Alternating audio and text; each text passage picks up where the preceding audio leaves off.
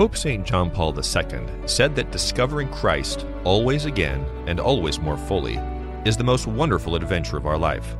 Blazing the Trail is a weekly conversation where we talk about this adventure with courage and hope while sharing stories about what the Holy Spirit is doing in Western Oregon and beyond. Welcome once again to Blazing the Trail. I am your host, Miriam Marston. It's great to have you along for another episode as we continue to reflect together on the call to discipleship and the call to mission. My guest this week is Sarah Bartel, who is a co-founder of a Catholic marriage enrichment program called Cana Feast. So I thought it made sense to start this episode with a reflection on that beautiful scripture passage from the Gospel of John, which describes Jesus' miracle of turning water into wine. So let's go ahead and turn to the words of John chapter 2. On the third day, there was a wedding in Cana in Galilee, and the mother of Jesus was there. Jesus and his disciples were also invited to the wedding. When the wine ran short, the mother of Jesus said to him, "They have no wine." And Jesus said to her, "Woman, how does your concern affect me? My hour has not yet come." His mother said to the servers, "Do whatever he tells you." Now there were 6 stone water jars there for Jewish ceremonial washings, each holding 20 to 30 gallons. Jesus told them, "Fill the jars with water." So they filled them to the brim. Then he told them, "Draw some out now and take it to the head waiter." So they took it. And when the head waiter tasted the water that had become wine, without knowing where it came from, although the servers who had drawn the water knew, the head waiter called the bridegroom and said to him, "Everyone serves good wine first, and then when people have drunk freely, an inferior one. But you have kept the good wine until now." Jesus did this as the beginning of his signs in Cana in Galilee, and so revealed his glory, and his disciples began to believe in him. Again, that is from the 2nd chapter of John, and so many commentaries have been written on this passage, and I really just want to focus on one phrase in this opening reflection. I want to just sit with those words of Mary for a moment. Now, these 5 words are the last recorded words of Mary in Scripture. Do whatever he tells you. This is such a powerful instruction which comes from the Mother of God, and it would seem fitting that this is where her recorded words would end. And it rings out like a church bell, like a bell that has never stopped ringing for 2,000 years. And in her command to the servers in Cana, she has an exhortation for each and every one of us. She's not just speaking to a few people in a town in Galilee. She's speaking to you and to me. And note that she doesn't say, do a few of the things he tells you. She doesn't leave us that option to pick and choose. I mean, I'm sure that the servers at the wedding were a little taken aback by Jesus' command to fill up the water jars. They're probably thinking, okay, what is this possibly going to accomplish? But isn't it the same with us? Are we really listening to Mary's words to do whatever he tells us, even if what he tells us seems to run contrary to our own plans or ideas? But those are precisely the turning points in evangelization, when we've let go of some of our own agendas and expectations and we dive in and say, all right, okay, I'll do whatever he tells me. Then, only then have we really gotten out of the way and thrown open the doors to what the Holy Spirit really wants to accomplish in us and through us. So please enjoy my conversation with Sarah as she shares her own journey of faith and how she has responded to the Lord's call to go and make disciples. I'm so pleased to be joined today by Sarah Bartel. Sarah is a co-founder of Cana Feast, which is a Catholic online marriage enrichment program. She is a wife and mom and moral theologian. Sarah, what a joy to have you on today. How are you? Oh, I'm great. It's really good to be with you, Miriam. Thanks for having me. Great. Well, Sarah, let us just dive right in. I want to ask, So when did the person of Jesus Christ catch your attention? When did church become something more than sitting in a pew for an hour a week? Walk us through some of what that story looked like. Well, I was baptized and raised Catholic. So my mom taught me my prayers when I was a little girl. I had a long litany of God bless so-and-so, because I had a lot of aunts and uncles and cousins. And I went to Catholic school for some of the years of my life, but really, the person who brought Jesus Christ alive for me was my uncle, Hans, Father Olson. He is a priest in the Archdiocese of Seattle, and he was newly ordained when I was in early grade school. Wow. And always would speak to me really, he's a big tease. So he's my mother's brother, and just, a very teasy uncle, but also full of faith. And so one day I was sitting at my grandparents' farm counter, and he walked into the room and said, "Sarah, what do you want to be when you grow up?" I don't know what I answered, but he said, "Why not be a saint?" And wow, I was like, "Oh, no way." But then I thought about it. That stuck. He planted a seed, which really was nourished over the years, especially through his example. As I grew, became confirmed, I also had further awakenings in my teen years to really becoming excited and alive in my Catholic faith through the intercession of Our Lady and her becoming really more present. I was really involved and interested in the Marian apparitions that were really popular in the 90s. But that led me to discover the Catechism of the Catholic Church, which St. John Paul II had just released when I was in high school. And I really dived into learning on my own these beautiful teachings that we have, and they just made my heart sing with joy. So even after the excitement about the supernatural with the Marian apparitions faded away, and I kind of stepped away from that, some of them also were kind of scary with prophecies of chastisement. So I had to take a step back to just keep my peace of mind. But kept a closeness to the Eucharist and love of the saints and love of Our Lady, and the teachings of the church. So that is kind of the story in a nutshell. I went on to study the teachings of the church in grad school. I just, loved it and wanted to keep going deeper and deeper. And that's kind of one thing led to another. So. Cool. Well, I mentioned at the start that you're a moral theologian. What did that path look like? What was it about moral theology that really drew you, Sarah? Well, it was in my first year of grad school, and I wasn't quite sure whether I was going to specialize in historical theology or moral theology, because I was really attracted to their teaching, the early Christian fathers, and just that, I don't know, something early Christian art and architecture, all that was really attractive to me. But I actually heard a pro-life speaker come through campus at Catholic U. She's from Canada, and I forget her name right now, but she's from the Pacific Northwest part of Canada. And I had been really involved in the pro-life movement in my high school years. And in college as well, started the pro-life group at Gonzaga University. So of course I was really excited to hear this pro-life talk. And it was after that talk, my choice was made. I wanted to study moral theology to really be able to address and deal with issues of our time that are affecting people now, even though it's really interesting and cool to research and think about the early church. And that's still, a love of mine. But I wanted to be where the rubber hits the road with the moral issues now. And actually, kind of the pro-life interests tied into the theology of the body and marriage and family, which is really where the bulk of my activity has been for the last 20 years or so, is marriage and family life. Awesome. Well, I want to get to that, but there's something I wanted to ask before, and you actually just hinted at this, where the rubber meets the road. And, I mentioned that you're a wife and mother, and that is in the domestic church is where we see a lot of that rubber meeting the road. How have you, your own passion for the faith and your own experience growing up, how has that then translated into kind of your own family, how you've raised your own kids? How have you seen that kind of translate into parenthood? Well, I had a lot of motivation to raise my kids, not just raised Catholic. Don't you know so many people who are raised Catholic, but then it doesn't really mean anything to them right now? Yeah. I am the oldest of 26 cousins, and of all my cousins, who were all but one, all of them were baptized Catholic, and most of them went to Catholic school. And only one other cousin is practicing her faith right now. Wow.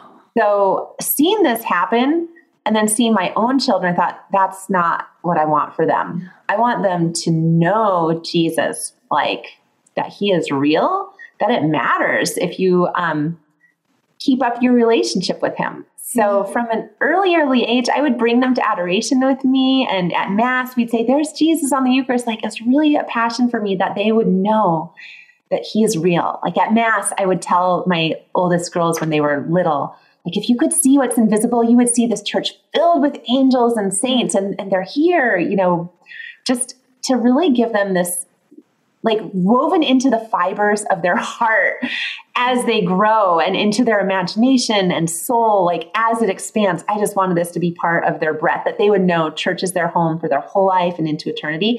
So we read lots of stories of saints and coloring pages of saints and Sacred Heart. And I just kind of did whatever I could find that seemed like a joyful and relevant way to help them make being Catholic really part of their identity, and make being in love with Jesus and wanting to be a saint themselves just part of how who they see themselves as.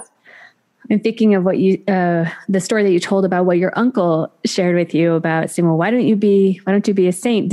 Have you had those moments with your own children where you've been able to kind of imitate that moment? Like, what do you want to be when you grow up? How about being a saint? Have you been able to have those conversations with your own kids? I don't think I've done it in that same way. But we do talk about, like, that's the whole point of our life, is to know and love Jesus, and that being a saint just means you get to heaven, and that's the goal. So that's a good reminder to and especially with, the Feast of All Saints in the fall and that month, to just keep that in mind, because that is our ultimate goal. It is. And you make a good point too, that the church gives us so many opportunities really every day to remind us that this is what we're called to. We're called to be a saint. We're called to beatitude. We're called to happiness, living with God in the communion of the saints and angels for all time. Because we have feast days every day, but you mentioned certain days during the liturgical calendar, which really highlight that call, which is awesome. Well, the liturgical calendar, that has been a real love and passion for me with our family. I really wanted to cultivate this idea that our family is a domestic church, and latching on to the liturgical calendar and doing our best to be aware of that and live it out in our family life by pointing out who's saint, which feast day it is, if it's a certain saint, doing an activity or at least saying a prayer or reading a story that relates to that saint. That's been a great way to do it. It's like the church gives us this whole retreat every year. And I love it. And I want to ask, is there a certain liturgical season that is particularly popular in the Bartel household? Oh, wow. Well, I'm going to have to say Lent. Wow. And it's hard, right? Because you have to make sacrifices and really work on your discipline, but it's also really rewarding. And we always make a salt dough crown of thorns, and we pull out the toothpicks for the sacrifices and extra prayers that we make. A neighbor years ago who is Catholic passed on that tradition to us. And it's just been something our kids really, really latched onto. It's not quite all the way Lent till we get that salt dough crown of thorns made. Usually it's a couple days after Ash Wednesday that I finally get to it. But I like the simplicity of it. And it's like a reset. I like that. I hear you. Oh, that's awesome. For those who are just tuning in, I'm speaking with Sarah Bartel, who is the co-founder of Cana Feast, which is a Catholic online marriage enrichment program. And that's, Sarah, where I kind of wanted to shift gears here. And if it's all right, let's talk a little bit more about this ministry. Could you just introduce us to Cana Feast? Yes. My husband and I had been doing marriage prep and marriage enrichment mentoring and retreats in person for years, about 10 years, and decided to take that ministry online so that we could reach more people who we couldn't reach in person. And even for local people who couldn't come to weekend events because of childcare or work or schedules, we wanted to make a way that they could also experience the benefits of pouring into your marriage, of getting that inspiration and enrichment that, helps keep you growing. And our whole ministry is aimed at helping couples grow closer to each other and closer to God, to have holy, happy, joyful, connected marriages. So we have 2 different offerings right now. We have a monthly program where we provide a little monthly virtual retreat that you do in your own home. It's like a video with a worksheet that it's like your own at-home retreat date night. We address different topics like theology of the body or finances or intimacy or the love languages, the 5 love languages, just a broad range of topics that help married couples live out their vocation. And then we also have a deep dive course that we just finished, and that's called Abundant.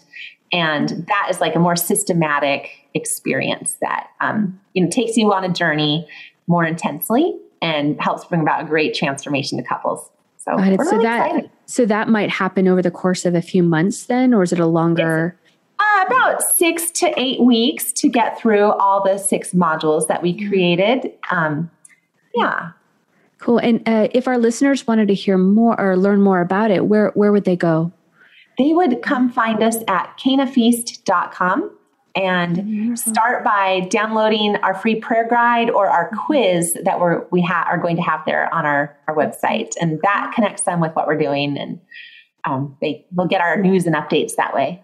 Awesome. So Sarah, you said that you and your husband have been involved with marriage prep and marriage enrichment for a number of years. What have you seen either change or stay the same over the years? What kind of questions or issues have been bubbling up to the surface that couples are bringing to you? And has that changed over time? Perennially, couples will bring up communication. That's a big topic between couples. And that's a really good one too, because the whole point of our marriage is to become one. Yeah. To form a stronger communion. And communication, if you look at the roots of that word, it's together, and then union is in there as well. So it's really important for the becoming one flesh in the sense of one as whole persons with each other. And communication is not just verbal, but to tie into the theology of the body, it's also what we say with our bodies. So we love addressing communication with our couples. A lot of times what we bring to the relationship, even if we're well-formed in our Catholic faith, we may not realize that we have assumptions about how communication should happen that don't necessarily work well with this particular husband or wife that God has called us to live out our vocation with.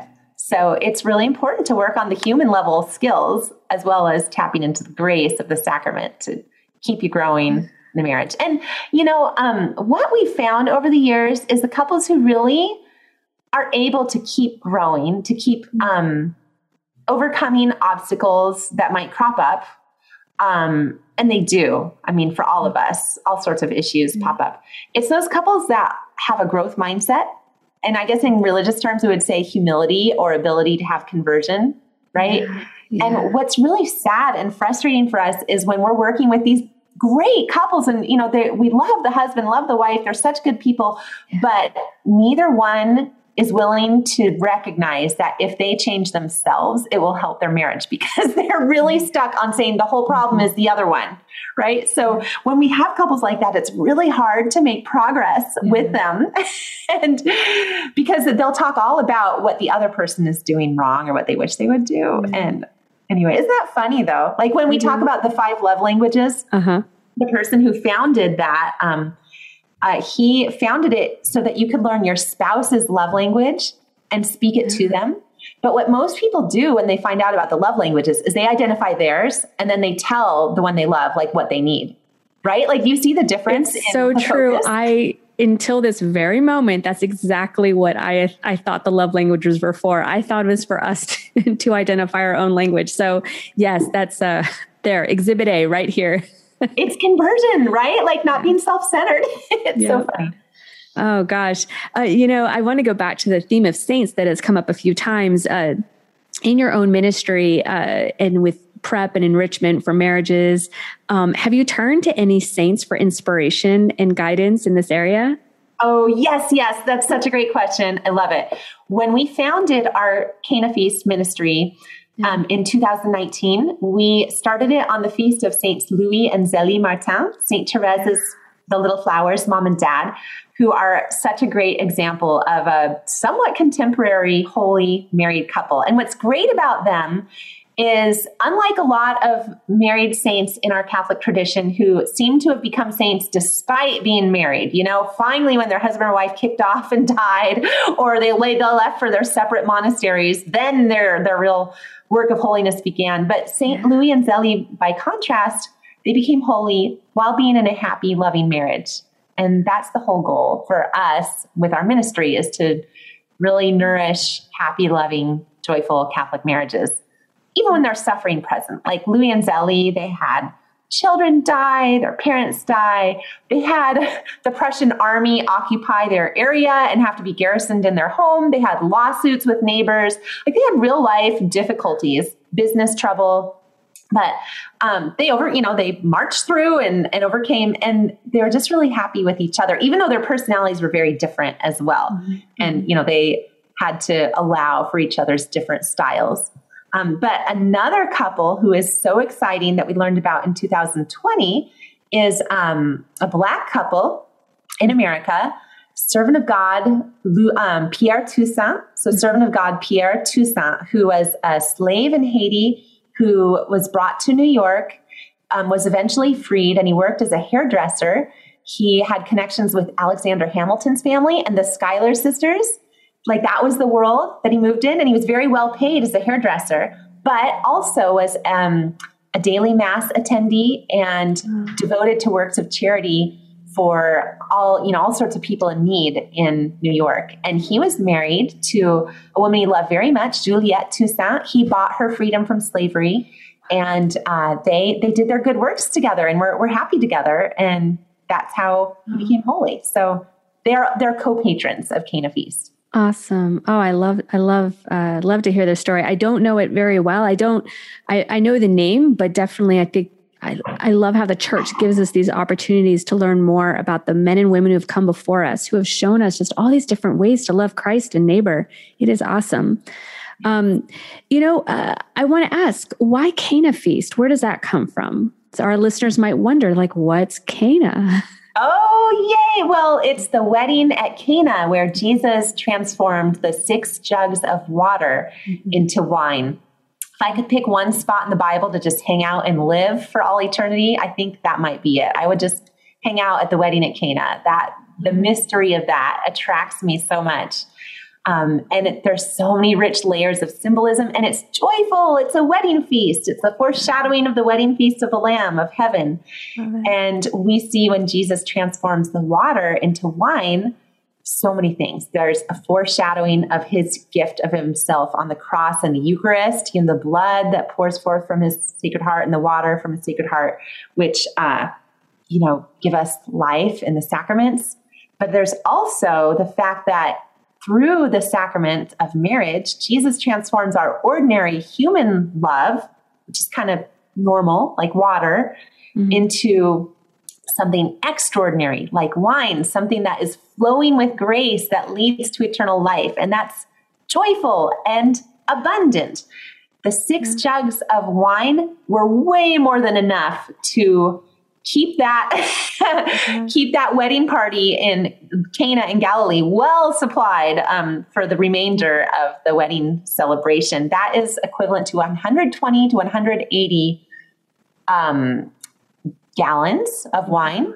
So we calculated that, and that's like 6 cases of today's bottles of wine. So much wine. Yeah. Oh, so I just love that mystery of the bridegroom and the bride that is present there. And there's Our Lady there too. She's the one who intervenes and says, they have no more wine. Like, she's looking at all our marriages today and saying they're feeling depleted and exhausted. They're out of wine. My son, can you come and renew and refresh them? And that's really what we see our ministry as, helping to do that, to bring renewal and refreshment to couples so that they feel like they're in that joy again. Oh, I love it. And I hope this will inspire listeners to perhaps go and revisit that scripture passage, the wedding feast at Cana. We've got a couple minutes left, Sarah, and I often like to ask my guests, just where else are you seeing some signs of hope in our church and our world today? Every time I see a young couple approach the church to get married, they are always a sign of hope for me. I just love seeing engaged and newlywed and young couples because they're saying yes to their vocation. They're full of hope and optimism, and they're usually in a way to bring new life into the church. And there's a lot of them, and we're seeing couples who are so on fire for Christ and dedicated to their faith. Like I've seen couples get engaged in the vestibule of church while adoration is happening. So I think God is really working through that to build up his church through marriage. Thank you, Sarah, for leaving us on that sign of hope. And thank you so much for your time today. I just ask that God continue to bless you, your family, and your beautiful ministry. Thank you so much, Miriam. Such a pleasure talking with you. Thanks so much. God bless.